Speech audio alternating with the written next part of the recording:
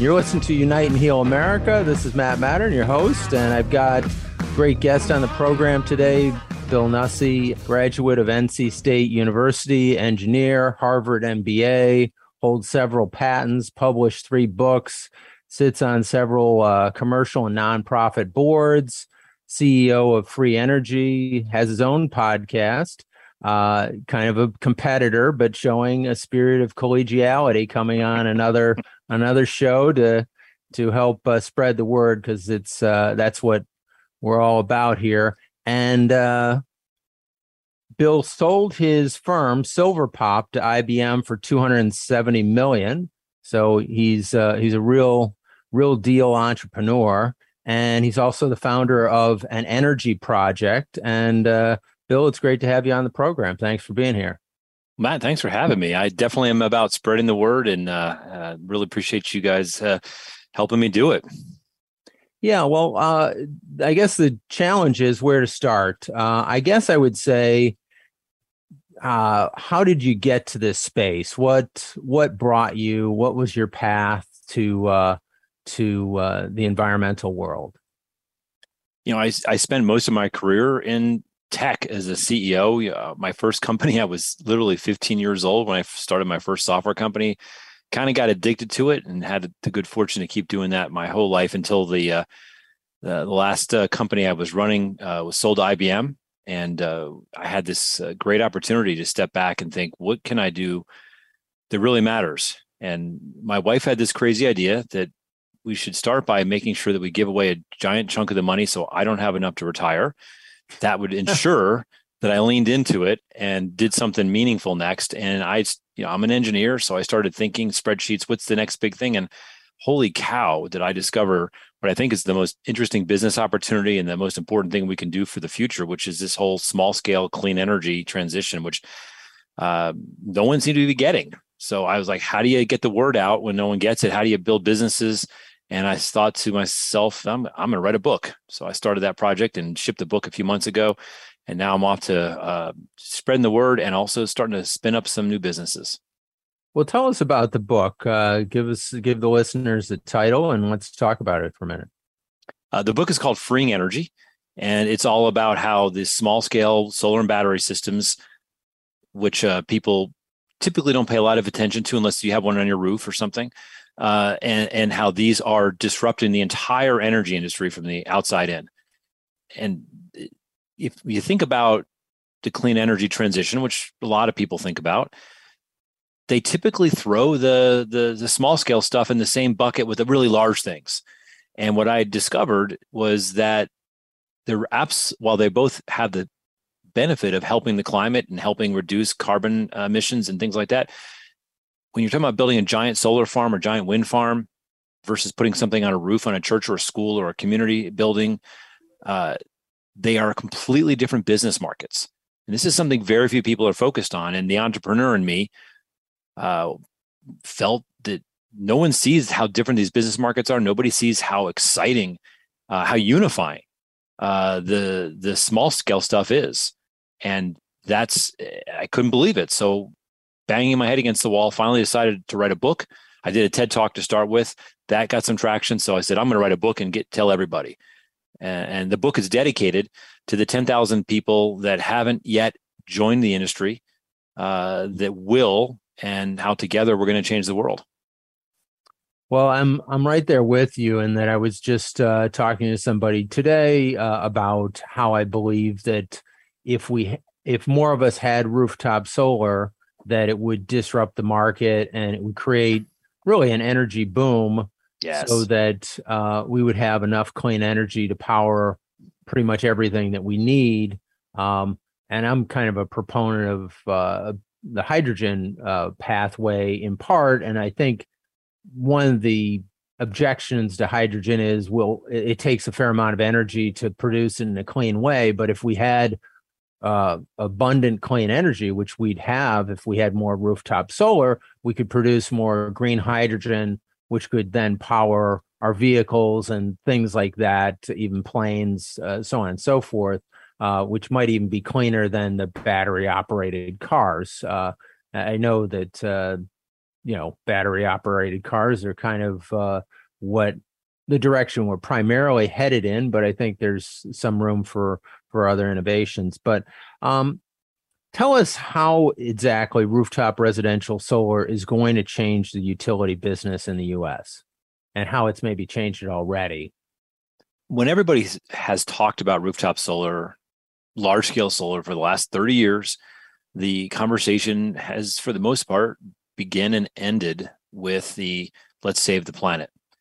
And what's really happened almost silently in the last 10 years is that these large scale solar projects have become cheaper than coal plants and gas plants and nuclear plants. The news that a lot of people are missing is that in the last 2 years, on average in the US, the small projects, the rooftop solar, like you mentioned, that's actually become cheaper than buying electricity from the grid as a consumer, as a resident.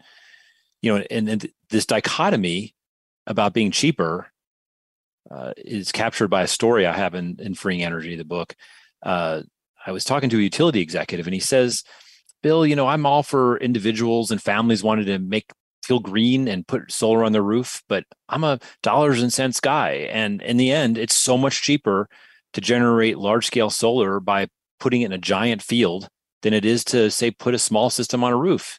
He says, I just think it's not a real market. And I let that hang for a moment. And I said to him, it's cheaper for you, the utility. And he was silent. And I said, let me test that a little bit. So if you put up a giant, 500 megawatt solar facility outside of town, is my electricity bill going to go down the moment you turn that on? And he goes, no. I said, so if I put solar on my roof and I turn it on, is my electricity bill going to go down? It's going to go down immediately. So I hear you saying it's cheaper, but I think what you're saying is cheaper for you, the utility.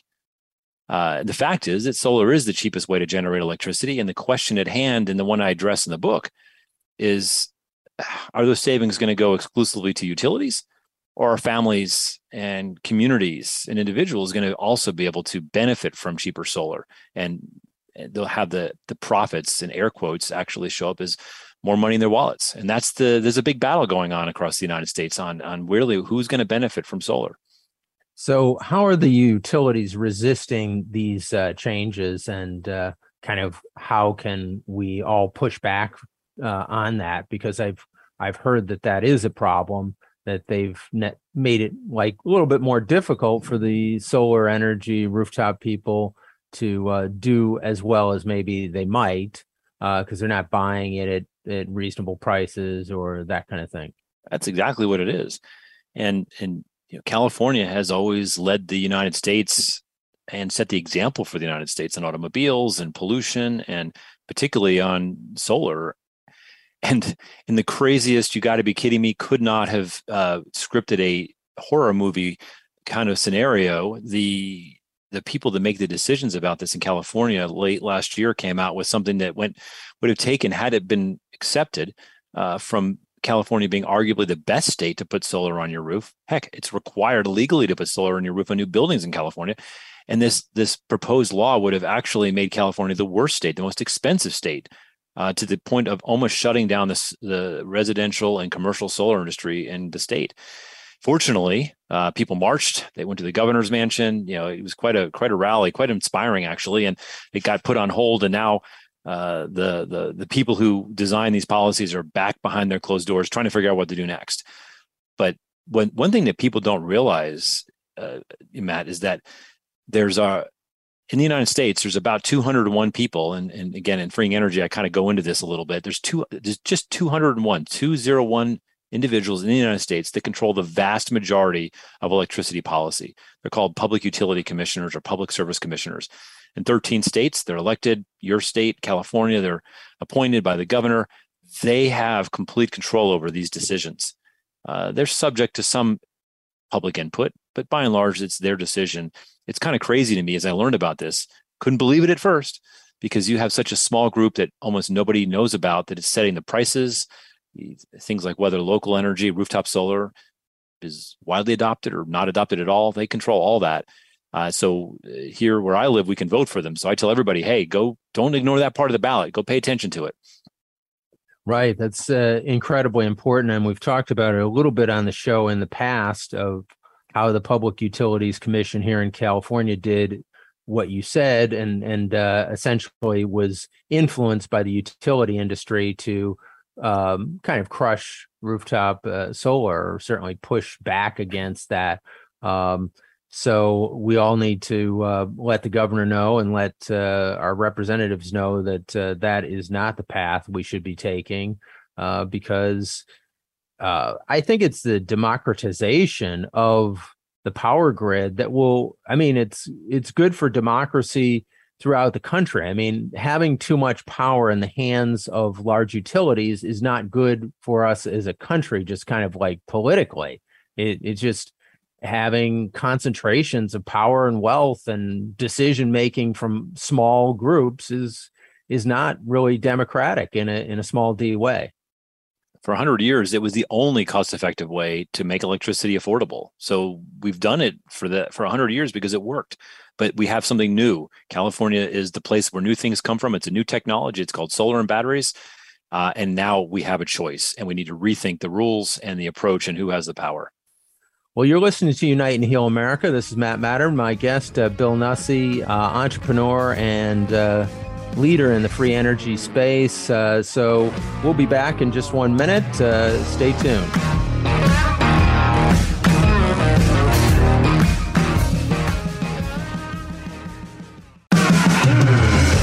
You're listening to Unite and Heal America, and this is Matt Mattern, your host, and I've got Bill Nussey back with us. Bill's book, Freeing Energy. We're talking to Bill about rooftop solar. I have a question for you, Bill, regarding solar versus wind. Which is cheaper? Which takes more raw materials and energy to build? Is solar overtaking wind as the preeminent choice in the clean energy space, or does wind have some advantages? I love that question. And here's the funny thing. You get a million opinions on an answer like that. And I was asking the same question when I started researching the book, and I got all possible answers. So I did this actual crazy thing. I actually went out and read data. I read science papers. I went to the US government websites where a tremendous amount of data is available. And it turns out that the answer is actually pretty simple. And when you look at the data, it's really not even up for debate. So for many, many years, wind was the cheapest way to generate electricity. But the funny thing is that solar and also batteries have a unique characteristic that distinguishes them from every other way we've ever generated energy. And that solar and batteries are technologies. They're not machines like a wind turbine, and they're not fuels like natural gas, uranium, and oil and coal.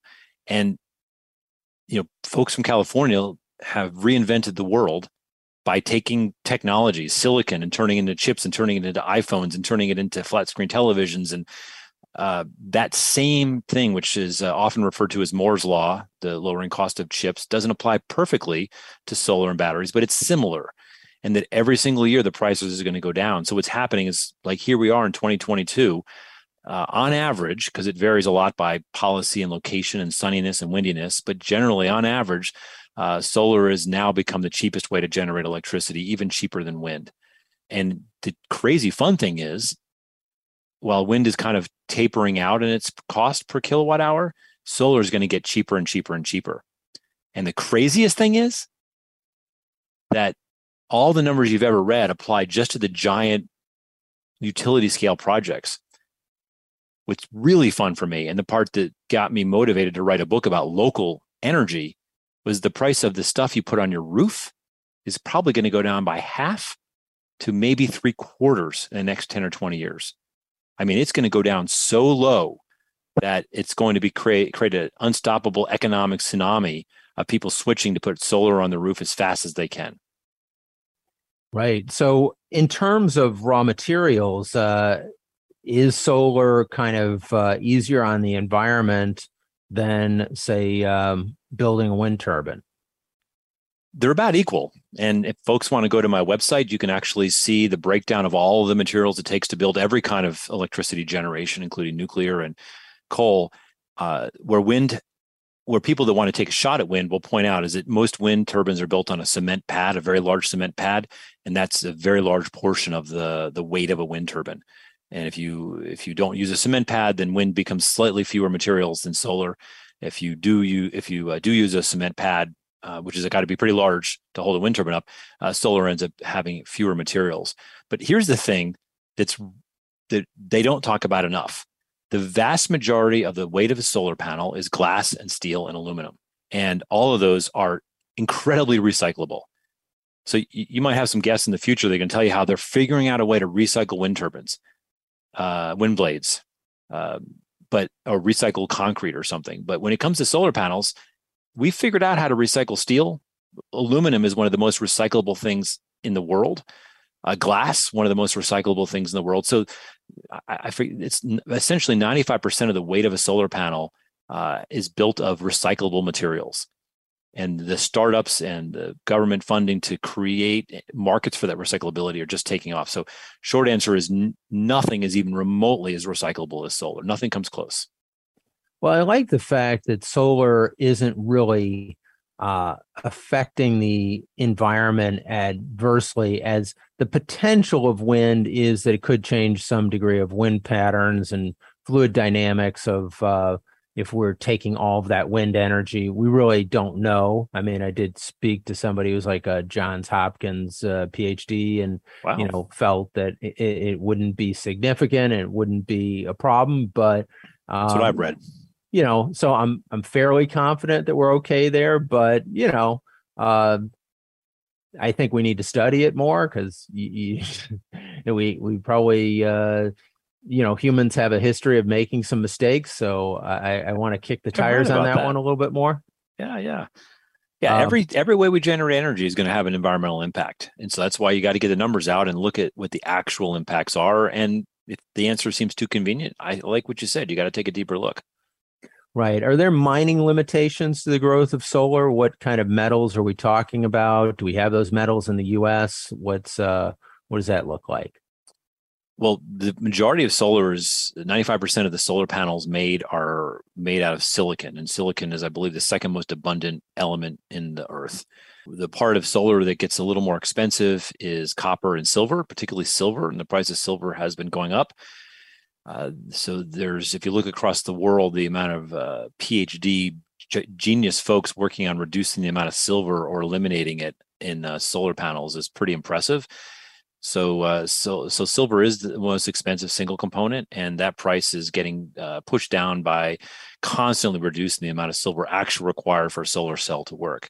And then you've got copper, right? You need copper everywhere to, every device, the microphones you and I are using, the televisions we can see each other on, the monitors.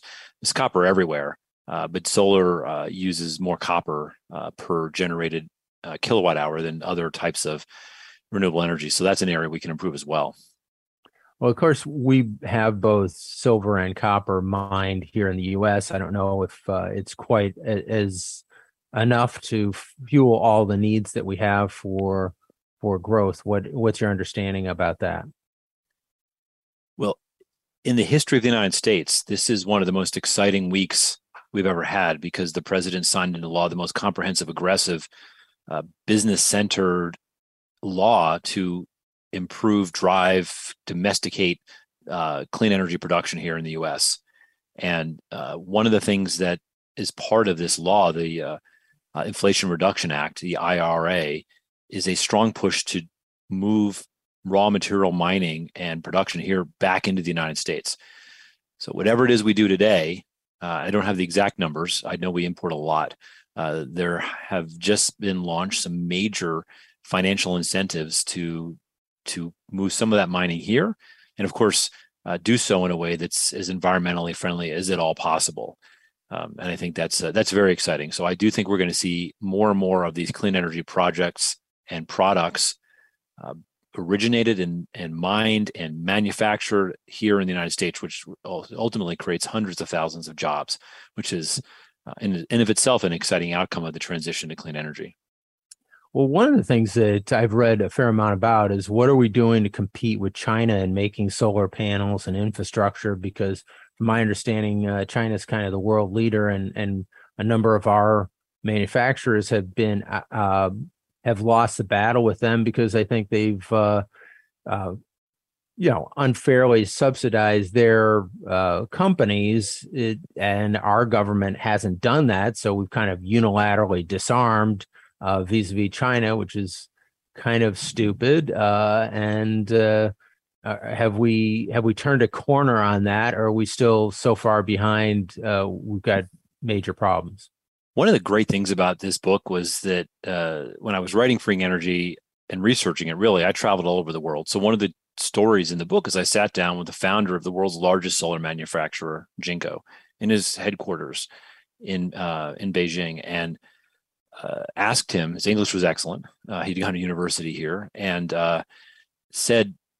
he said the funny thing about the U.S. wagging their finger at us about government support is we put all of our financial information in the U.S. public markets. We're traded on the U.S. stock exchanges. So if you want to understand how our money is coming from the government or not, you can actually go look. And I thought that was fascinating and bold. And I've done the looking, and many other people have. And yes, the Chinese government makes it easier to get loans to build manufacturing plants. They create local incentives specifically around businesses that create jobs, which is a great way to get elected and to stay in political power in China. So they do have some advantages. But as he pointed to me and sent me some articles back when the U.S. was manufacturing solar, there was hundreds of millions of dollars of similar grants and subsidies made available to U.S. companies.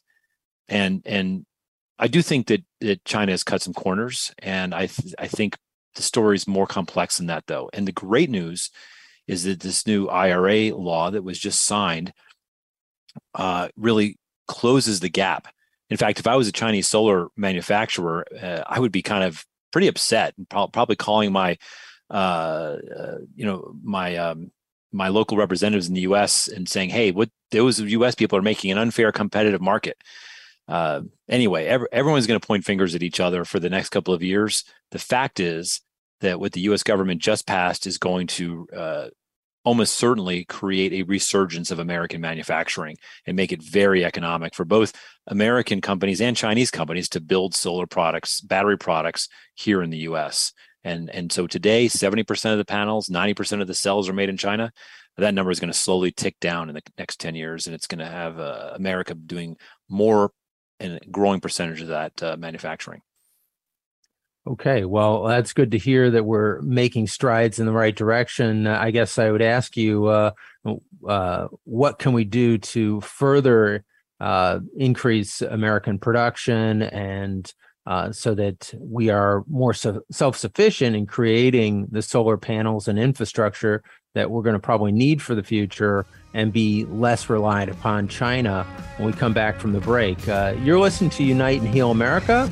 This is Matt Mattern, and we've got Bill Nussey on the program, and we'll be right back.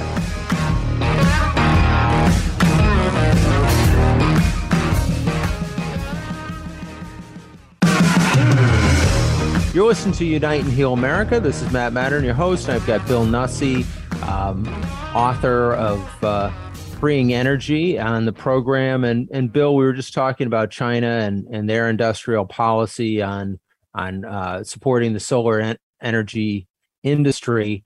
Kind of industrial policy is a bit of a touchy subject here in the U.S. because we look at that and say, hey, we don't want to have government telling business what to do. Look at, when they do put their fingers on the scale, a lot of times they get it wrong. And it's a certain degree of corruption, of funding friends or whatever, hurting enemies. And we don't like that here in the U.S. And the free markets work well enough to send the money where it's needed and don't have the government making decisions. And as an economics major, that was my background. I kind of get behind that, but I also know that government does have its place in making structural changes. Look at the electrification of the United States. I mean, that was U.S. governmental policy, the creation of the Tennessee Valley Authority, the Hoover Dam,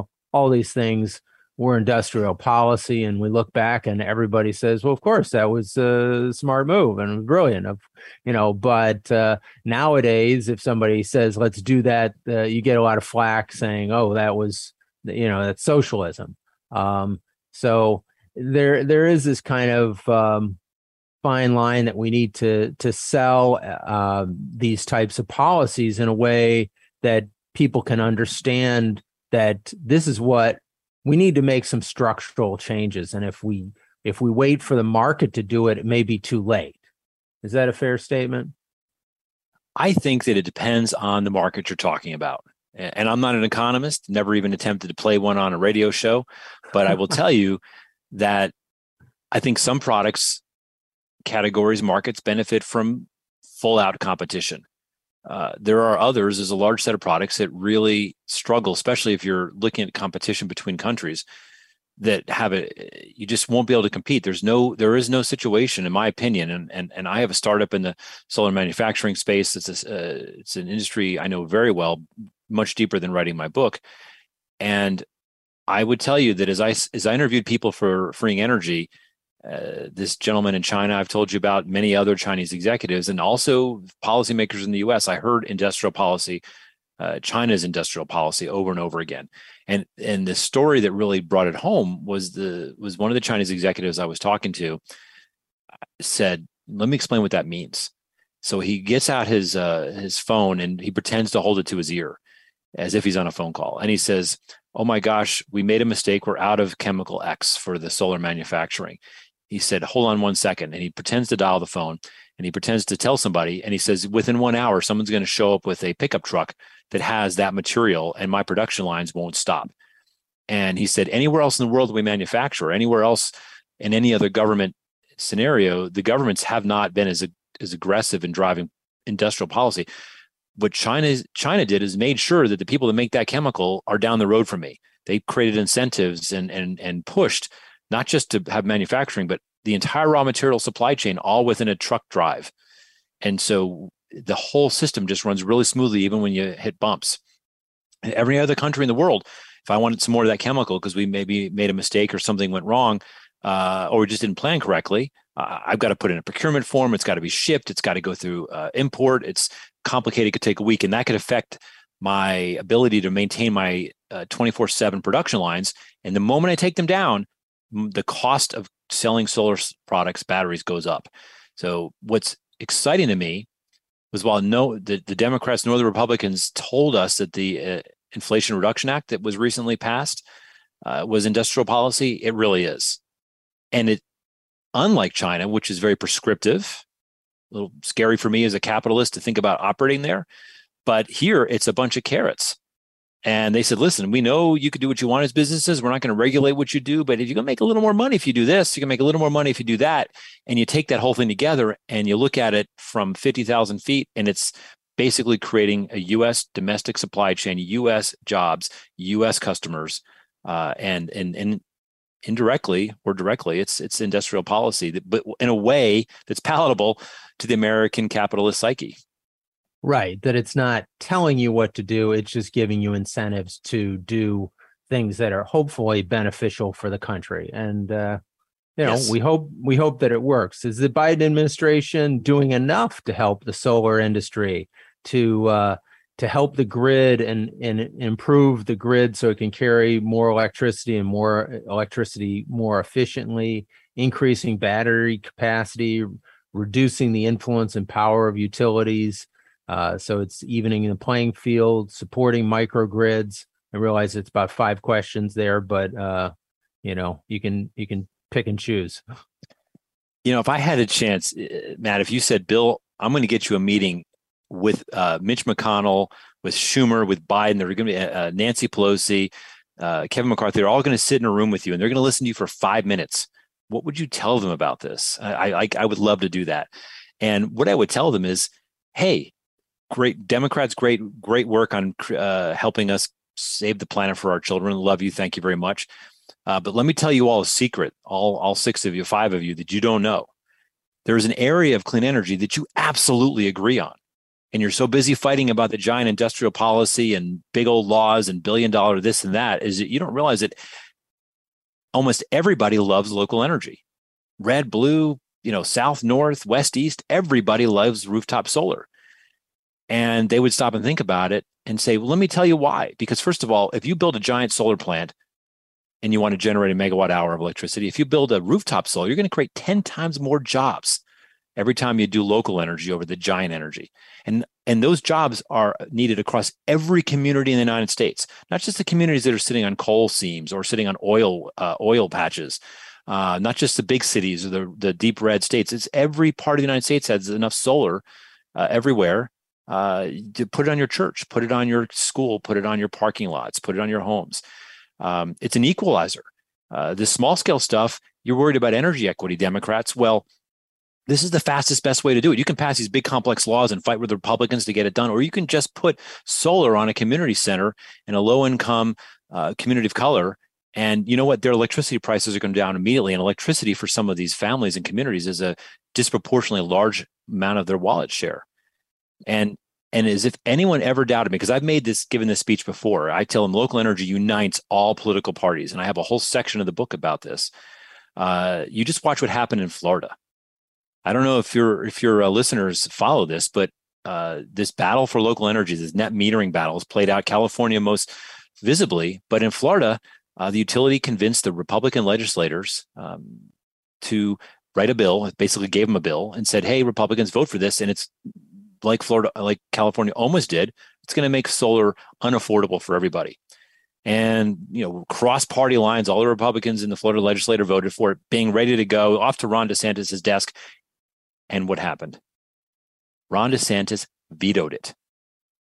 One of the most visible conservative Republican leaders in the United States vetoed a utility-backed bill that would have made rooftop solar, local energy unaffordable in Florida. And he said, I don't remember the exact words, but the gist of it was that Floridians love rooftop solar. Everyone loves it.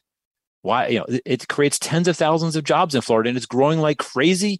It puts money back in Florida wallets, people's wallets. It's a great way to provide resiliency with hurricanes coming and increasing. He didn't say all that, but that's the fact. And so, listen, if Ron DeSantis thinks that local energy is good for everybody in his state, I'm telling you, local energy is one of the great political uniters that's available to us in the country right now. And I think Ron DeSantis is just the beginning of what we're going to realize is that red or blue, local energy is a win.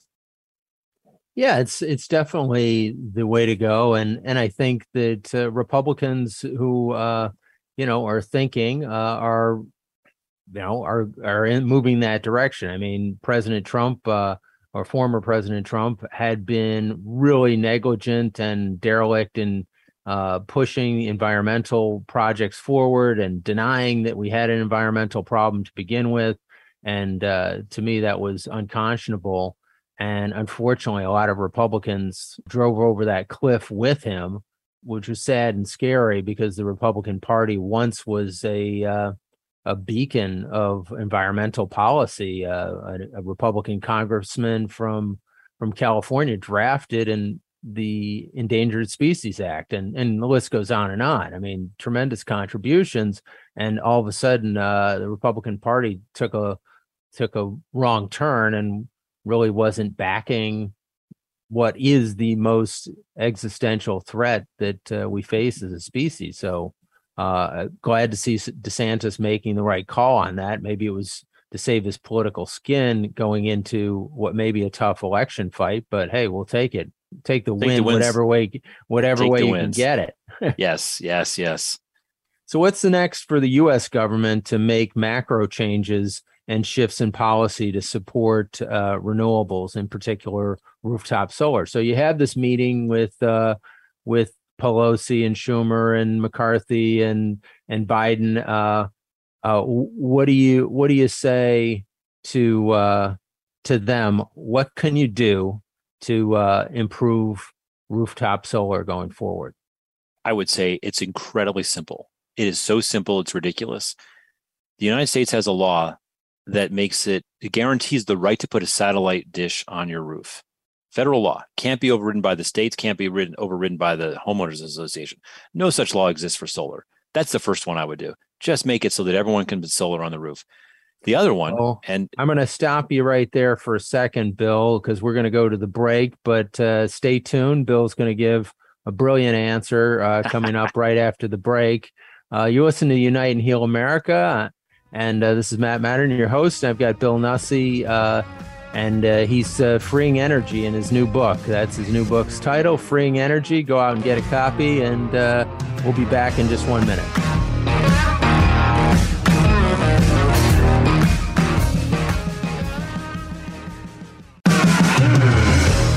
Unite and Heal America. This is Matt Mattern, and we're back with Bill Nussey, Bill's book, Freeing Energy, and Bill's promise to blow our mind in this next segment with how rooftop solar is going to change the world. If I got a chance to sit down with McConnell and Pelosi and the whole gang, and they said, what's one thing that you could tell us we don't know that would cause us to get excited about local energy, the jobs, whatever, I would tell them, and I'll tell you, if I put solar on my roof in the United States, regardless of which part it is, sunny or not sunny, regardless of policies, it's about $3 a watt. So if you put an average 4,000 watt 4K system on your roof, it's $12,000. If you take those identical panels, I mean, like the same SKUs, the same inverters, over to Australia, you sell them in Australia, you put someone on the roof, an Australian roof, and they install it, they turn it on, same parts, same hours of labor. The cost of that solar panel in Australia is going to be $1.10 in US dollars. So $3 a watt to put the rooftop solar on a US roof, $1.10 in US dollars to put the same exact system on the roof in Australia. And while I didn't expect the IRA to address things like this, because this is still off most people's radar, it's 3 times more expensive to put solar, the exact same system in the US than it is in Australia. So why is that? Well, it's red tape, man. There are 3,000 overlapping jurisdictions and rules and codes and checkpoints and county commissioners and all these things that just make it a bureaucratic rat's nest to go through. So if you do a typical rooftop solar, maybe 20% of the cost is actually the hardware. It's so much red tape, forms fillings. I had to put on my roof, Matt, and the rooftop company, the installers couldn't turn it on until the county inspector came out to check it out. I said, well, when's, and they said, the county inspector is coming Thursday. I said, well, when is he coming Thursday? And they laughed. And I was like, what do you mean? He said, well, he comes when he wants. I said, well, so do you want me to call you when he shows up? And they laughed again. It's like, no, we have to be there the minute he shows up. I said, well, he could have any number of questions. Like, he says, our senior project manager, and he sat in my driveway in his pickup truck, waiting for some random time that Thursday for the county inspector to come and check out my system. County inspector shows up, says, hey, John, good to see you. Hey, Roy, nice to see you again. This looks good. Let's just go take a look, check the boxes. All right, you're good. And I paid for the most expensive project manager at my solar installers, part of my cost, to sit in my driveway for a day or 3/4 of a day. And the same thing happened when we had to wait for the power company to come out and inspect it too. And I could go on, but you're getting the point. And in Australia, guess what? They actually know that the installers, they qualify them. You know what you're doing. Why don't you just take a photo with your phone and send it to me? I'll take a look at it. Just tell me the parts you're using. They're already pre-qualified. Bing, you're ready. Turn it on. So you can order, I've been told, you can order a rooftop solar system in Australia Monday morning and you're powering your house Tuesday afternoon. Wow, that's incredible. So, yeah, I mean, we need to cut through the red tape. I had on the show Mayor Rex Paris of Lancaster, and he's got the first net zero city in California, I think in the country, maybe in the world. And his first edict, or one of them, is coming on as mayor, was any solar installation they had 30 minutes to approve it or disapprove it. I think to approve it, really. So he basically said, hey, essentially what they're doing in Australia, rubber stamping. Hey, if you're a provider, you're trusted to know what you're doing in putting the system up on the house. That's what you're licensed to do. That's what you're supposed to be able to do. So go do it. And let's get out of their way so that we can get this done. And that's what we should be doing across the country. And there's so many innovations. There's something called Solar App Plus, which was developed by a consortium of 30 organizations, including folks from the Department of Energy. It's available free to any community that wants to use it, any city, any county. And it basically does in a box for free. And it provides an app and a backend system that does what Australia does. And sadly, the communities are adopting it at a very slow rate. I think it's still under 100, but there's essentially 3,000 jurisdictions where this could apply. And I wish if I'd had McConnell and Schumer in a room, I'd have said, guys, just tack this teeny little piece on here. Hey, communities, you need to use Solar App or something similar to it. You need to get your approval turnaround time under 30 minutes. This would take off. We would create 5 million jobs overnight. It would be one of the biggest booms ever. But I'll take the wins when I can get them. I'm glad solar and wind and domestic manufacturing are now have a real heartbeat in the U.S. We'll win the next one next time around. Well, I think it's important to maybe package something up like you're saying, and trying to get some people behind it legislatively, and maybe we can talk to some people. I mean, there are groups, I believe, of bipartisan groups in both the House and the Senate that are trying to work together on environmental policy. This is kind of an easy win. Seems as though we should work with those representatives to get this up on the table as quickly as possible. Best part is don't even use the word environment. Never mention climate. Just say you want to create some more American good paying jobs faster than almost anything you could possibly imagine. Let's put this solar on roofs, and you're going to have a jobs explosion in terms of new people that are going to join that industry to go put rooftop solar up as fast as consumers want it. It's going to be crazy. So it's a jobs bill. It's not a climate bill, not an environmental bill, not an economic bill. It's a jobs bill. So I'm with you, Matt. Let's go get them to do that and tell them it's all about jobs. Right. So what else could and should we be doing maybe at a local or state level that would help drive the solar industry to the next level? I tell people two things. First of all, get educated. There's so much baloney out there. I was giving a speech the other day. Some guy raises his hand. He talks about solar panels and landfills and loves solar, but he just can't do it because it's going to fill landfills. And I said, go. Don't listen to what your neighbor told you. Actually go look at a paper, read serious people. There's a whole chapter in Freeing Energy on these myths. So first of all, get educated. Find out, and from real sources, not from the talking heads on the TV, but from people that have done the work, that actually look at numbers, can show you the numbers, cite their sources. Do that first. Understand just how big the opportunity is. And then second, go vote. Most people don't vote where they can they don't know who their public utility commissioners are. Go vote for them. Tell your governor, hey, I want you to put these people in place because they get it. Well, let me just stop you there for a second, Bill, and just maybe you can debunk for our listeners something that you brought up, which is it a fact or is it a myth that solar is getting put into waste landfills and stuff like that? There's a whole chapter in my book, and I have the solar myths on my website. But the amount of waste generated, if we took all the solar panels that we installed last year across the entire United States and we threw them away, it would be less than 1/10 of just the e-waste. So that would be just a 1/10 of the pile next to the televisions and laptops and smartphones. So the waste from solar is tiny, and that's assuming you threw away lots of aluminum and steel, which people are dying to recycle and easy to recycle. So if you just threw them all away, it'd be a fraction of the e-waste we're generating today. And by the way, the e-waste is a tiny fraction of municipal waste. So you're talking about less than 1% of all the municipal waste that we're throwing and filling landfills out. If you threw away every single panel on the world today, it would be a fraction of what we're throwing away more broadly is municipal waste. So no, it doesn't move the needle. It's an important problem to fix. We want to make sure we throw nothing away, but boy, oh boy, it is not some existential threat to our landfills or our environment. Right. And as I had read before, yeah, we're doing a better job of recycling those materials. And for the listeners, I mean, I believe that most of the solar equipment has a useful life of 10, 20, 30 years. So it's not average life 32 years. Right. So you're not throwing it away very frequently. If you are throwing it away, it's not something that you just toss in the trash after one use. So yeah.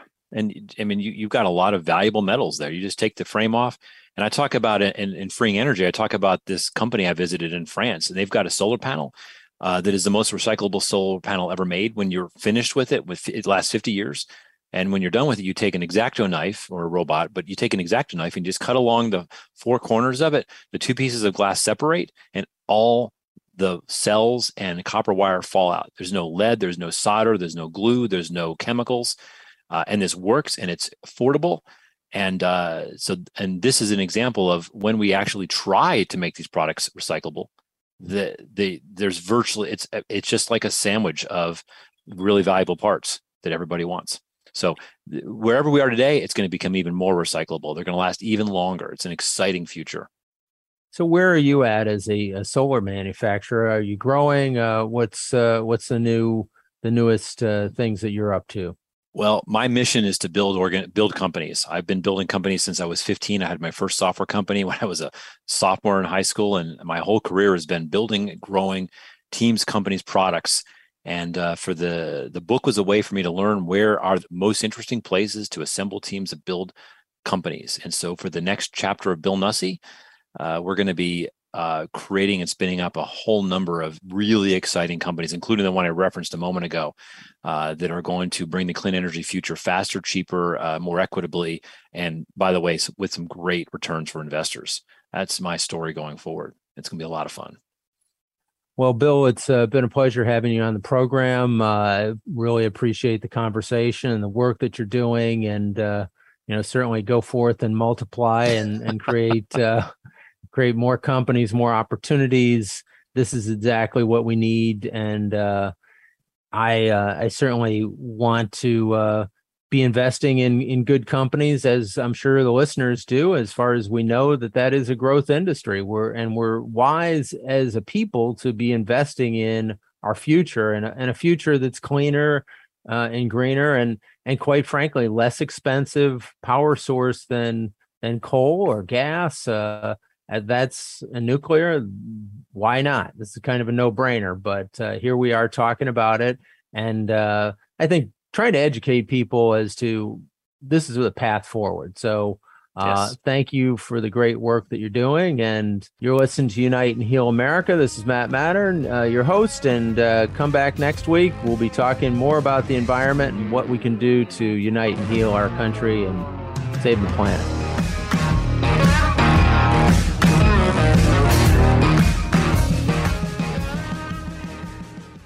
As you may know, your host, Matt Mattern of Unite and Heal America, is also the founder of Mattern Law Group. Their team of experienced employment, consumer, and environmental attorneys are dedicated to leveling the playing field by giving everyone access to the highest quality legal representation. Contact 844-MLG-FOR-YOU. That's 844-MLG-FOR-YOU or 844-654-4968. 844-654-4968.